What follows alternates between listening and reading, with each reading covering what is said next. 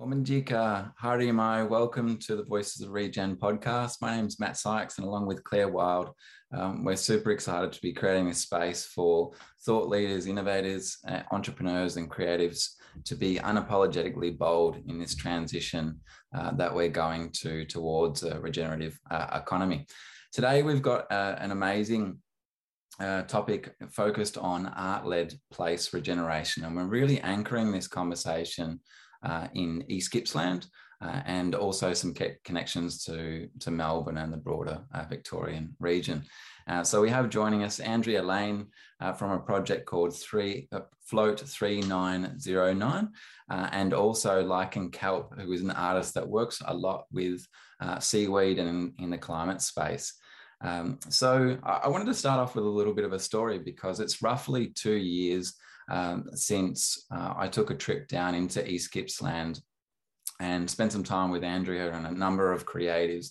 And this was, to put it in context, this was only, months after the Black Summer bushfires and, an event that really shocked and caused a lot of impact to Australia's East Coast community, but also including in East Gippsland. And what was really clear at that point is that the artists and creatives were already organising and working together to explore how art could support the regeneration of place.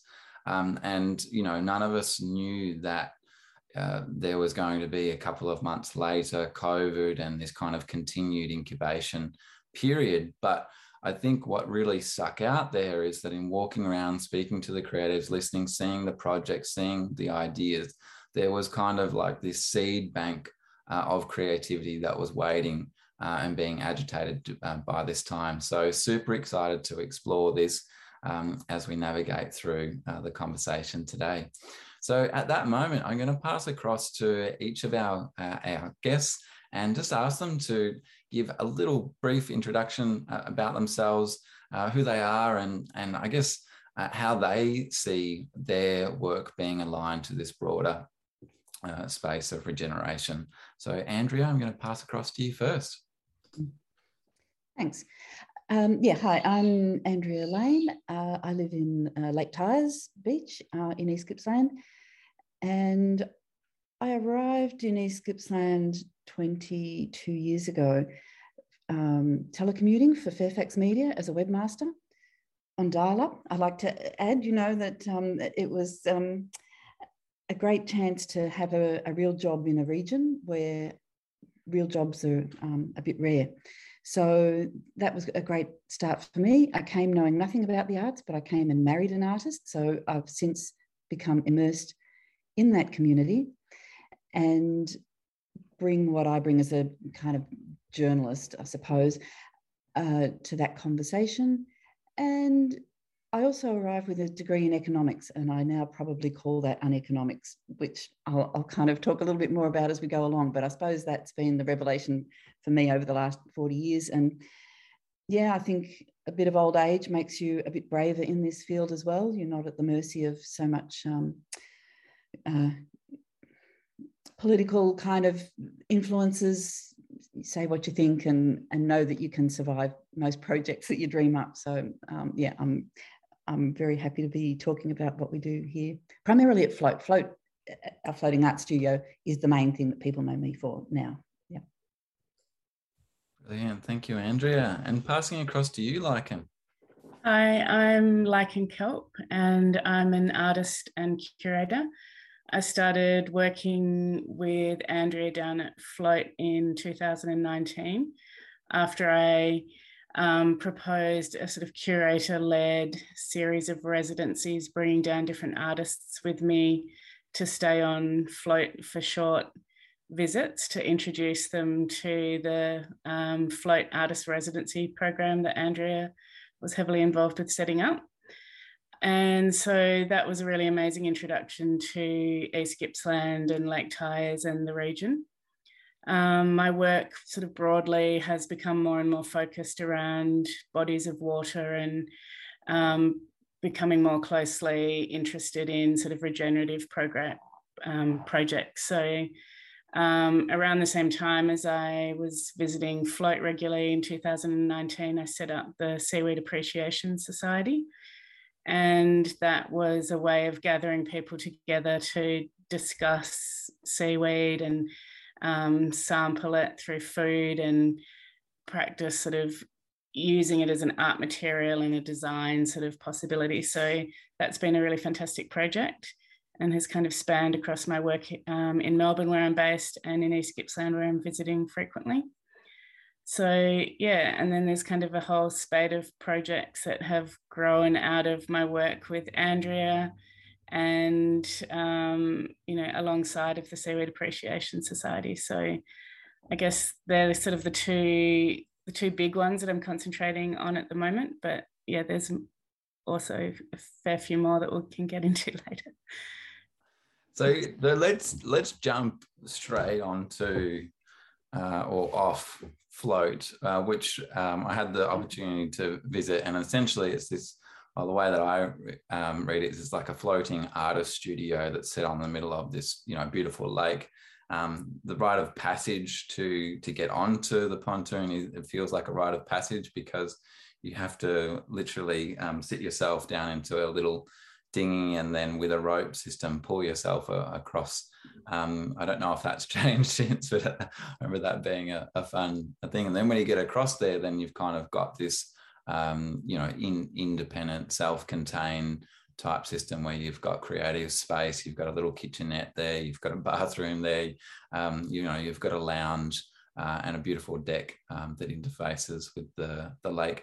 So I'm curious, just maybe as a little snapshot, like in your experience on Float, how did you see, you know, your role, your time there being connected to regeneration and regeneration for East Gippsland? So the idea with that series of residencies was to, as I said before, introduce people to the lake itself and kind of gently suggest to people that they respond to the immediate environment and the weather systems. And yeah, it's just been such an incredible experience getting to know that lake better over the years since I first started. Watching things like, you know, the lake levels were just dropping lower and lower in that first year as the drought was hitting. And the lake was really suffering. And then I was there during the bushfire season as it was sort of starting up a bit further afield. And so the lake itself was kind of choked with smoke, and the bird life was really suffering. And there was, you know, fish floating on the water. It was quite devastating. But then since seeing, you know, from afar, from lockdown, feeling great FOMO, watching over, you know, Facebook videos and different snippets from the Float Art Group, seeing the rains come and the lake eventually sort of burst through to the ocean was this really kind of satisfying, you know, regeneration of the lake system itself. And so I guess, you know, Andrea and I and the main lead artist for Float, who's Josephine Jacoby, we're all very interested in this idea of kind of close observation of the lake system. And it connects with another project run by Jess Reeves called Living Banyanda, which is about sort of citizen science data collection. So locals gathering information and observations through photography and journal entries and writings and different means to record the changes that the lake are going through on a sort of daily, weekly, monthly basis. And then sort of feeding that back into science data gathering. And so this year we're working on a project called the Observatorium, which Andrea and I are curating for, and Josephine Jacoby will be the main artist on that. And then we're bringing in more artists to contribute to a publication and exhibitions and public workshops and things like that. So sharing their observations of the lake as they stay on Float. And so I guess in terms of regeneration, it's like a sort of soft entry for people who maybe don't know the lake system that well, or for locals who live alongside it, to become sort of active in their engagement with that body of water. Yeah, I think there's something really clear that's coming through to some of the lessons from First Nations elders that I have gathered over the years, and that power of deep listening. And it's not listening just in the kind of audio sense. It's more about really sensing into, observing, and being connected to a place. And then from that connection, that power of awareness, then you're able to, you know, act in a way that responds to what's going on, whether that's adaptation or whether that's actively, you know, supporting specific regeneration of particular areas. So yeah, it's really great, and I think we're going to talk about, you know, climate change, climate impacts a little bit more, but also some of the images that you're painting there. The lake is such a clear mirror for what's going on in the broader, you know, ecosystem and the region.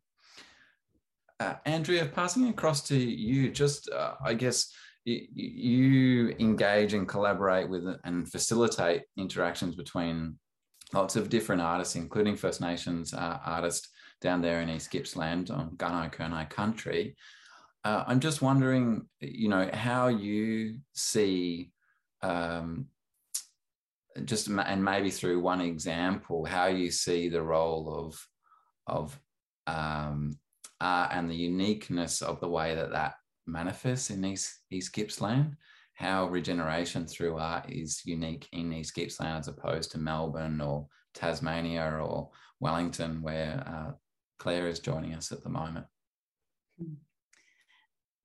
My brain always goes in so many directions. Every time I get asked a question, that I feel like there's a million responses and I can't even address them all. But I suppose I just wanted to add that Float is the culmination of already, just in my terms, you know, 15 years, I suppose, of living on Lake Tyers, and that just can't be underestimated, particularly in terms of policy making for the role of arts in these conversations, because we've just descended into a world of short-term projects, you know, get the grant in, be in the lottery, maybe you'll get it, maybe you won't.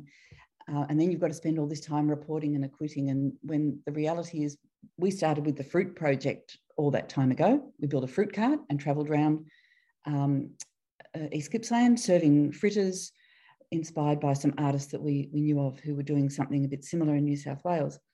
And the connections that we made through that journey is what keeps us still going now and gives people faith in what we're doing, that we're not here for the short term, and that Josephine Jacoby will tell you, I guess we're trying to convince everyone that art is life, you know, and that people have a perception that it's just going to a gallery or a one-off project that has a whiz-bang festival outcome or something like that. And in fact, we have just kind of made this evolved into something that just consumes our life.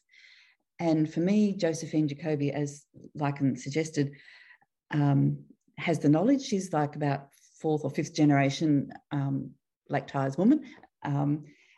And we have the Lake Tyers Aboriginal Trust here on the other side of the lake. GLAWAC have recently formed to be partnering with Parks Victoria to be the managers of this whole area. So you don't build those relationships overnight because you want to go in and do a project and get a letter of support.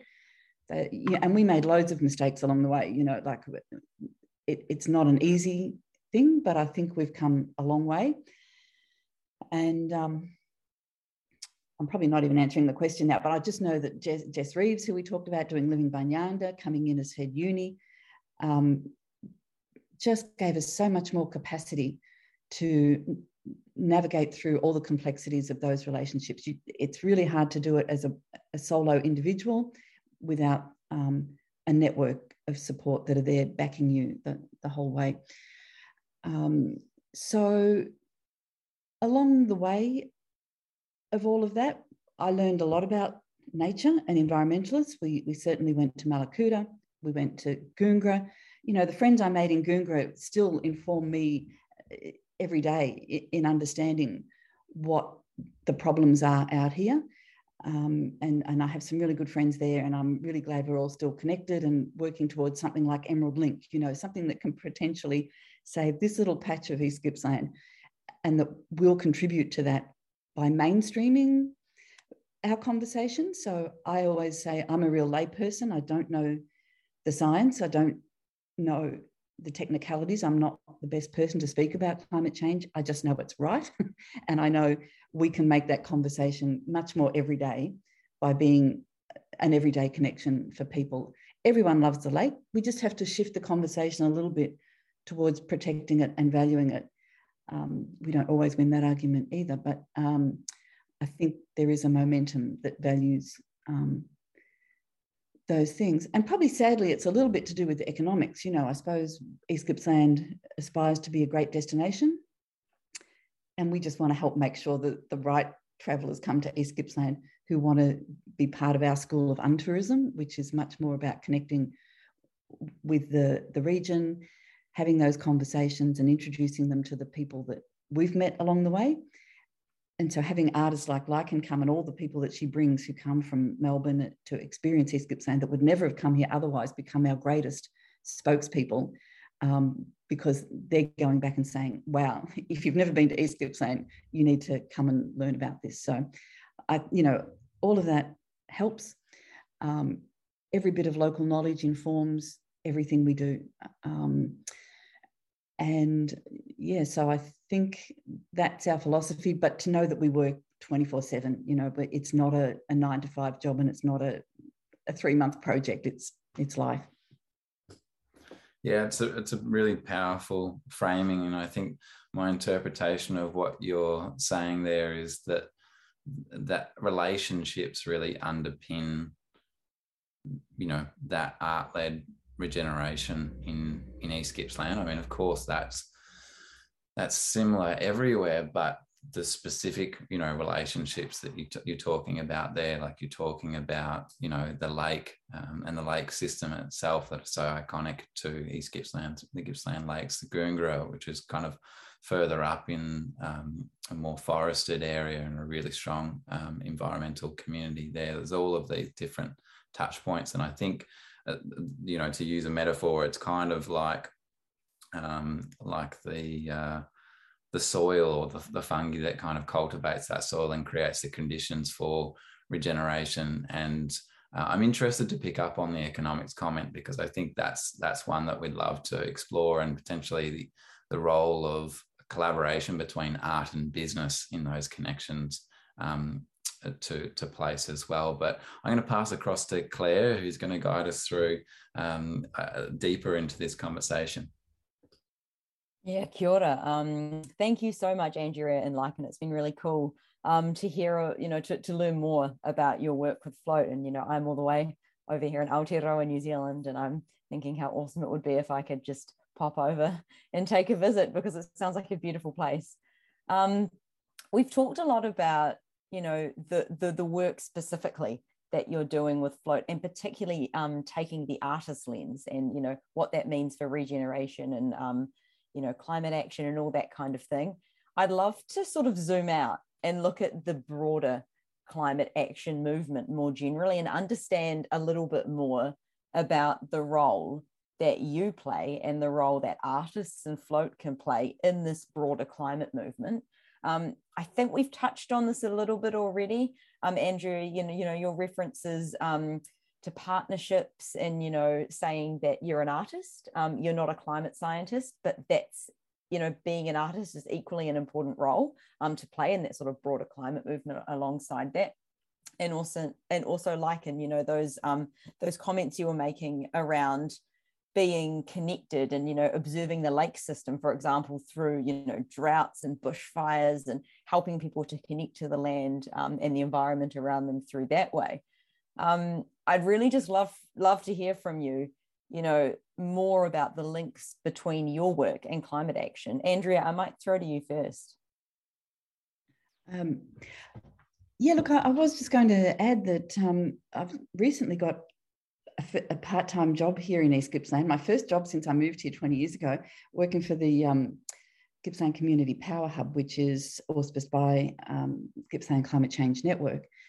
So even that's just a constant learning exercise for me, so I'm surrounded by the experts, by the scientists, But the reason they've employed me is because of the work we've been doing across the region in connecting people and normalising the language. And I take that as the greatest compliment in what we're doing, because I certainly arrived here not knowing anything about the arts. And if you just become consumed by it and dedicate your life to it, then you start to know what you're talking about. And I'm doing the same, I guess, in climate change. And I guess I think the reason they employed me was because I said, I'm the layperson. If it's going over my head and I'm glazing over about, you know, the solar panels that we have to encourage people to get put on their roofs, it's not my scene, you know, I can't really talk that language, but I'm surrounded by the people who can. But what we've just commissioned is an artist, the best photographer in East Gippsland, Rachel Mounsey from Mallacoota, who did a lot of the bushfire coverage. You might have seen her work.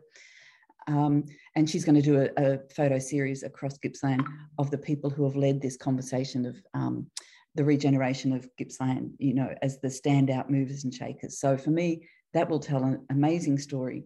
And I feel really chuffed to have been part of chipping away at getting people to know it's not just the instant response to putting the panels on one roof. It's actually changing the language of everyone. And I think that will be a great example of the kind of collaborate. And I'm the same with social enterprise too. I'll say that I'm part of the Gippsland Social Enterprise Collective because I think that's the future as well. We don't need profiteering, and we do need tourism to be considered part of social enterprise. And there's some amazing things going on in that field too. So very much not just about the art, but just using it as the lead and telling councils and local government. I have to say Regionalised Victoria and Creative Victoria have been fantastic. From day one, they've supported what we've been doing. So I think they're looking for more people to look at this model of engagement, maybe not working 24/7, but it has been a standout support for people that didn't really know what they were doing when they were started. We didn't have a business plan. We followed our instincts and responded to every conversation that we've had along the way. And as you can probably tell, it's just filtering through the conversation. So that's very exciting. I never know if I answered the question, sorry, but you know, that's my connection to climate change, is working for the Gippsland Climate Change Network now. And I think they're all the gurus that know the real stories. And I hope I translate that into a more generally understood and engaging concept. Andrea, I think that was a brilliant answer. I really loved hearing about, you know, the way that you've approached your different roles in different areas of expertise. So, you know, as you said, being, you know, really good at one thing because you've done it for a long time. And I think a lot of our listeners can relate to that. And also understanding those other things that you need to know about, even though you don't need to be an expert. So, you know, talking about being involved in the Community Power Hub, you know, being part of the Social Enterprise Collective, all of these things, I think that's such an important consideration for our listeners, you know, thinking about what regeneration means for them and what role they can play. Sort of thinking about, where do I need to be an expert? Where do I need to know some stuff? And perhaps where can I partner to gather that, you know, that ability or that capability from other people who are experts in different things. Sort of thinking more about your role in, you know, this broader climate movement, thinking about adaptation, environmental advocacy. Lycan, are there any thoughts that are springing to your mind around the role that you play in that? Just that I really resonate with what you were saying, Claire and Andrea, about, yeah, just, I guess, sort of broadly speaking, the role that art can bring to climate change discussions. And in my sort of experience pre-bushfire, more and more artists were kind of investigating, doing sort of deep self-investigative work on their own art practice. And it felt to me like they were realigning it along climate change sort of lines to give their work and their sort of their own practice and their own journey more meaning.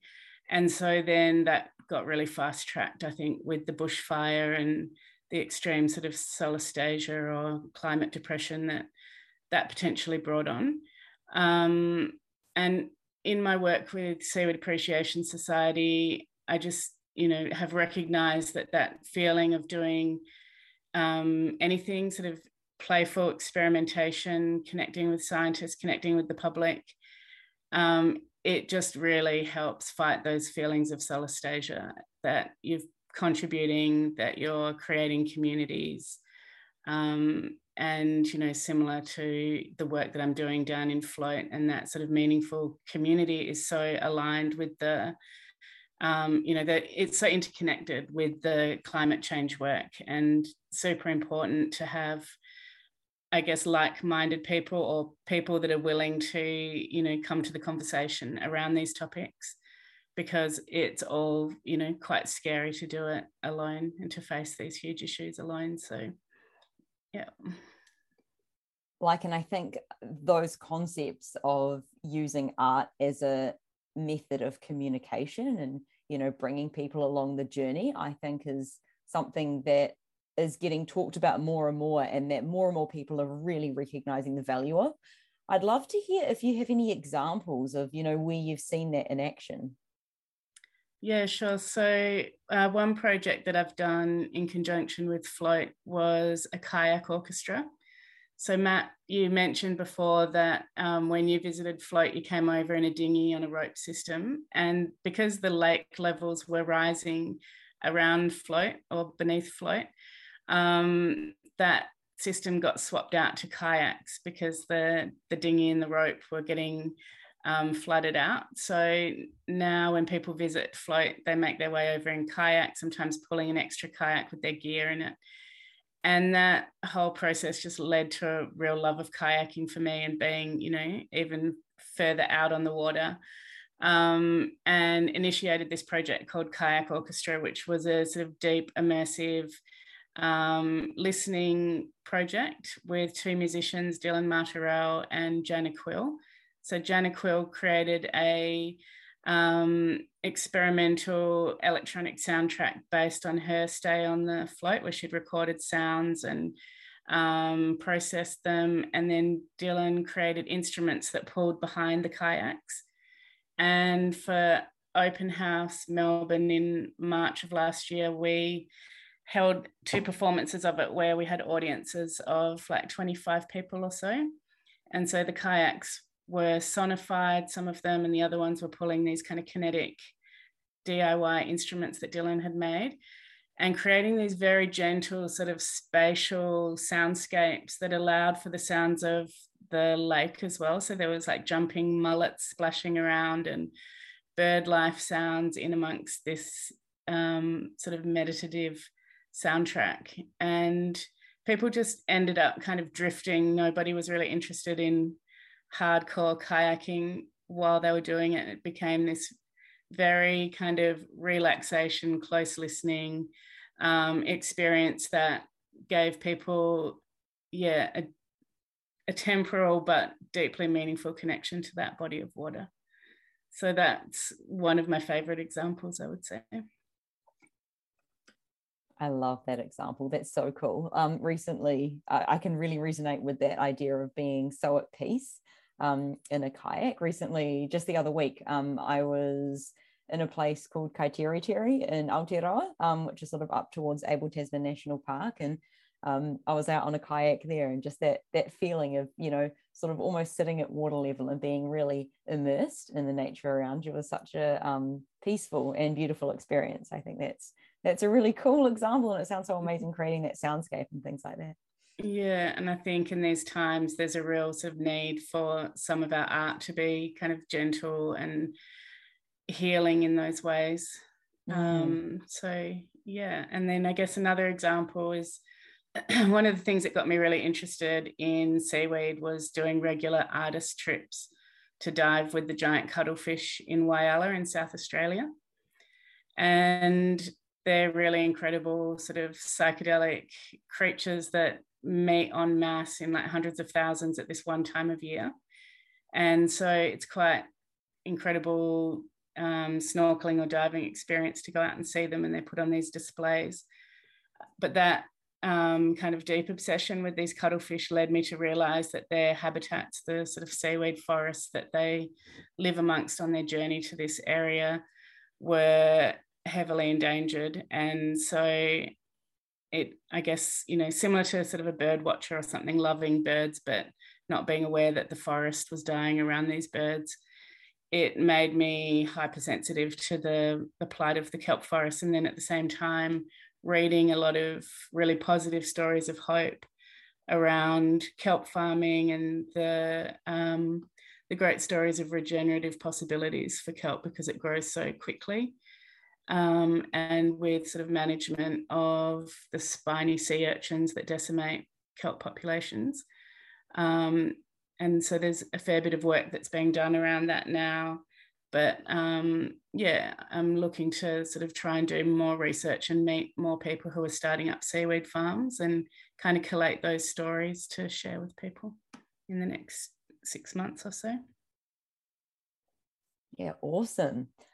We've talked a lot about, you know, the brilliant work that the two of you have been doing, and, you know, what that means in the context of, you know, both the local ecosystem and also further afield. I'd love to hear what's next for you. You know, what's sort of on the horizon. Andrea, we might jump back to you. Yeah, well, let me look at my list of things. Well, I guess one of the things we're doing at the moment, probably the most exciting thing, is we're focusing on a partnership with Up the Creek, who are a kayak business based in Melbourne, which is really exciting because the guy who's behind that business first heard me speak at Fruitville maybe 10 years ago and was really inspired about working outside the system and a bit, you know, following your gut feel a little bit. You know, he's doing these tours down in Melbourne. We're trying now to form a partnership to bring him to Lake Tyers to do the same thing. And he'll rely on all this knowledge that we've gathered over the years to actually make that a viable thing.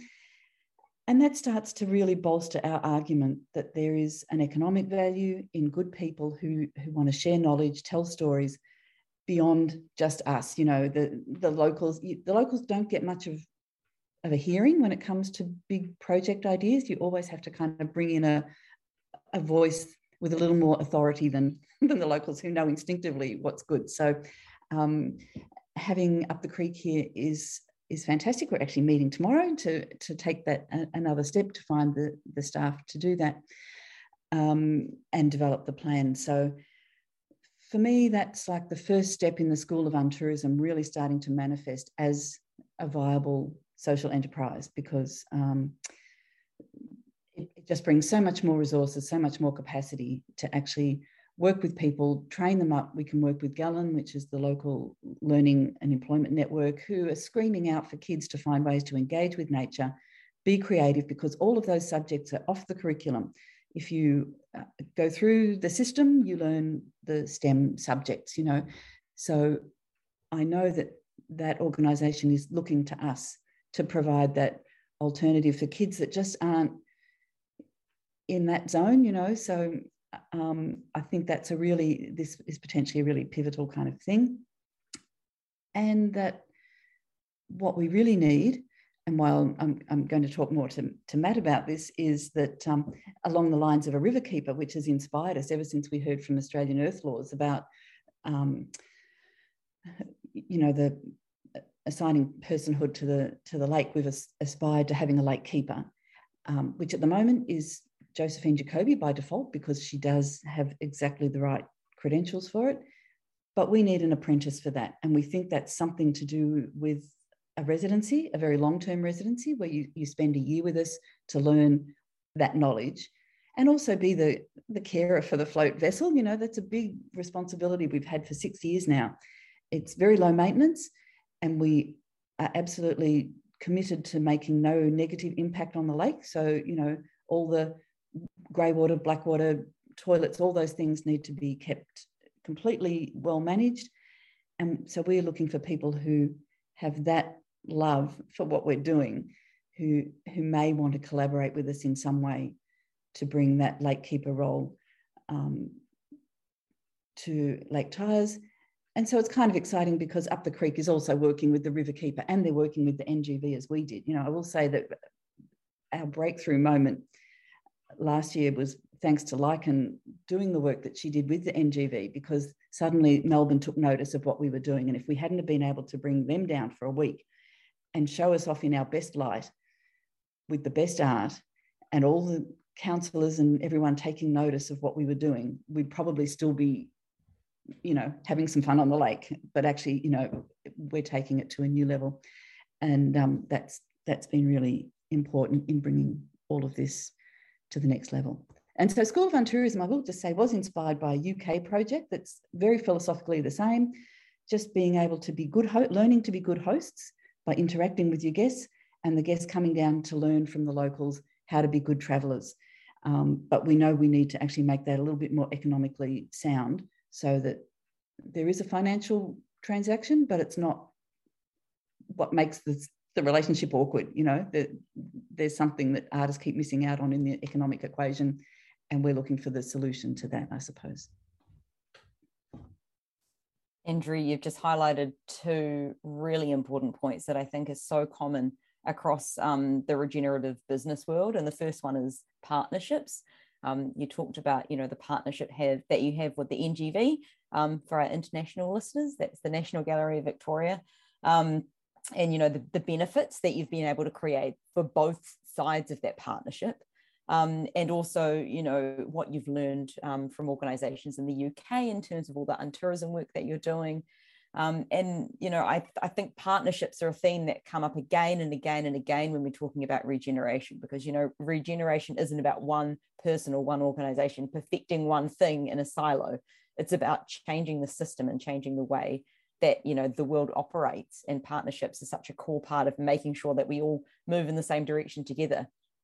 The other point that you raised, which I think is really interesting, is this idea of financial stability or financial resilience. And, particularly in the art sector, we're seeing such a challenge around that, and, finding ways to, turn really great ideas into something that can, be financially resilient in the long term, because, we might not be here to sort of climb up the capitalist ladder, but we are certainly here to keep putting food on the table. And so I think it's something that's easily forgotten in conversations when we're talking about doing good. And it's something that's really important. And I might throw to you just to add any other additional, points that are coming up in the pipeline in your world. School of Untourism, as Andrea mentioned, is a really great project that's grown out of our collaboration with Float. And then branching out from that, a sort of more Melbourne-based project that I'm just about to start is called Beyond Human Travel Agency, which is connecting humans with the more than human world, whether it's in our own backyard or down as far as East Gippsland or across Victoria. So eventually kind of working towards becoming a bit of a non-traditional travel agency, a future forward thinking kind of travel agency of what travel, looks like in a sort of post-travel world where it's no longer really viable to be traveling huge distances in petrol-fueled cars, or traveling across the world in aeroplanes when we can help it. And so I've got a project for Open House Melbourne. Their program this year is called Open Nature, and so I'm doing a bird watching walk for that, which is called Twitching the Inner City around Royal Park, with a avid bird watcher and photographer called Scott Baker. So that's coming up March the 18th. And then I'm doing a program called Mulch, which is a live art event at M Pavilion with musicians and performers who also have gardening practices. So sort of continuing on the ecological theme around my own personal interest in, I only have a little meager courtyard garden, but still love gardening where I can and sort of greening the city. So that's April 23rd, Saturday, April 23rd at 3 p.m. at M Pavilion. Awesome, and it's really cool to hear all those things that you have coming up, with the School of Untourism, Open Nature and Mulch. We'll make sure to share links to those events when this podcast goes live, so our listeners can make sure they sort of follow them and head along if they're able to.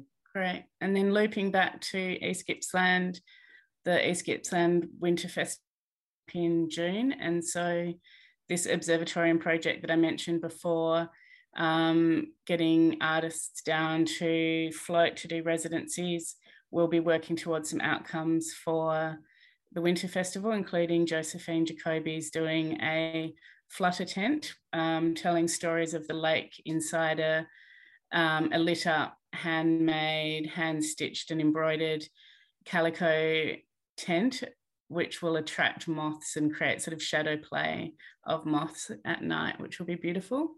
And then as part of the observatorium, which is a 2-year project, we're also working towards a walking festival. So hopefully we'll have a couple of walks lined up for the East Gippsland Winter Festival, and then more of a self-contained festival further down the track. Okay, this is giving me some serious FOMO being in New Zealand. Come on over. I might have to. I'll hand back to Matt now to fire off some final questions and then wrap us up. Yeah, I'm going to make you really jealous now, Claire, when I say that I'm heading down to East Gippsland in the next couple of weeks. So it's it's amazing. I mean, it's just such a hotbed of creativity, you know, to intentionally use an uncomfortable word of a creative cluster. I think we've had so many of these clusters and things popping up and seen it in, you know, we've had to manage it from kind of a negative reactive, but I love the power of these creative clusters as something that can actually start to I guess be forces of healing. That's one of the things that I really see coming out in this. And where it really landed for me in this conversation was when we started talking about the relationship between art and business through perhaps the vehicle of tourism, because I think this is one of the great examples of what I see in East Gippsland is these conversations between creatives, but also entrepreneurs. And I love the example of Up the Creek. You know, a Melbourne-based operator. I actually ran into one of their staff members, a junior staff member, a young guy, at a Yarra River Keeper event, and he just started and he was kind of talking about what he was doing, and I can see the opportunity that was creating for this guy, but I'm also thinking about the opportunities for young people in the East Gippsland region that these type of partnerships might create. Totally love the idea of the lake keeper. Would love to be able to support conversations around that, however regeneration projects can. And I think something that's very real in the climate conversations in aftermath of the bushfires is this, you know, real challenge of anxiety that people feel, and that feeling of overwhelm and frustration.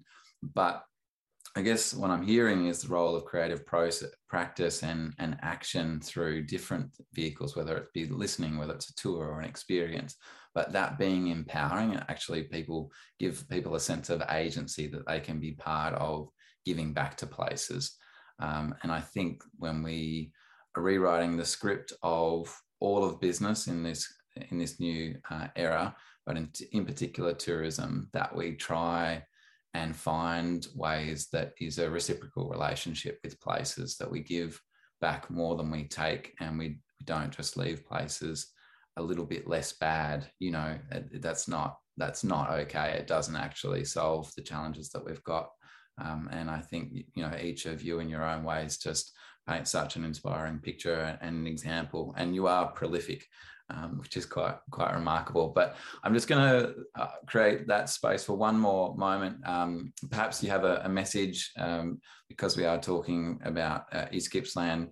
Perhaps it's more for Melbourne-based listeners. But Andrea, is there a message that you've got, an invitation perhaps to Melbourne-based professionals, creatives, travellers, experience seekers? What would you offer up? I suppose We had a big fora late last year, and the people that came to that astounded me. You know, it started off as a dinner conversation, and the people that came were the director of the La Trobe Regional Gallery, the CEO of Regional Arts Victoria, Matt Fallert, the head of CEO of ACRE. Everybody wants to help us get this next step because there's not the capacity locally. So we, as Larkin said, we do have 2 years of Creative Victoria funding to deliver the Observatorium project. Yay, Creative Victoria. We've got 3 years of funding from Regional Arts Victoria, a smaller amount, but it gives us some capacity to say we can stay in this conversation, but it doesn't give us the power to take the next giant step.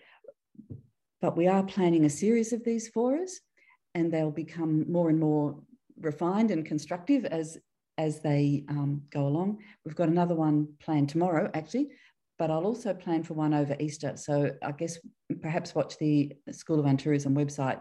We will put up the information about that. And we'd love anyone who's turned on by this conversation to come and say, yeah, this is what we're looking for, and this is what the world needs, really. So I'll just put those dates up when we've got a firmer date. Awesome. And Larkin, what's your shout out to other Melbourne people that you've experienced it? It gets under your skin once you're connected to the East Gippsland region. What's your shout out? Just come down whenever you can and see the place for yourself, see these amazing bodies of waters and landscapes, and meet the people that we've been talking about, whether it's through the East Gippsland Winter Festival or Fora, or Float has a little bit of an extended waiting list at the moment because of the backlog from the Anthropause, as I've heard it called. But yeah, nonetheless, apply for 2023. And yeah, shoot us an email or DM us on Instagram and just, yeah, get involved in the conversation. Awesome. Well, look, I'm super excited to get down to East Gippsland in the next couple of weeks. It's actually for another project, which is, it's an example of a tourism business which is exploring how it can support ecosystem restoration and well-being in the region, which is Metung Hot Springs. And I know that there's already been collaborations there through the Melbourne Design, I think it was Melbourne Design Week, which was, I think it was last year that there was some conversation. So yeah, curious to explore and just reconnect with the region. I haven't been down there for a while, but it feels like there's lots of good things coming up in 2022 and beyond. So thanks everyone. Really appreciate you taking the time and creating the space. And for all of our listeners, I think it's a clear message: get down to East Gippsland, and regardless of where you are, to be able to support art-led place regeneration and explore collaborative relationships and partnerships. So if you're more in the business space, then maybe look towards your local creatives and see how you can start to communicate some of those complex messages around climate and this tricky time that we're navigating through. But for now, thank you, and we look forward to seeing you soon or speaking with you soon on the Voices of Regen podcast. All the best.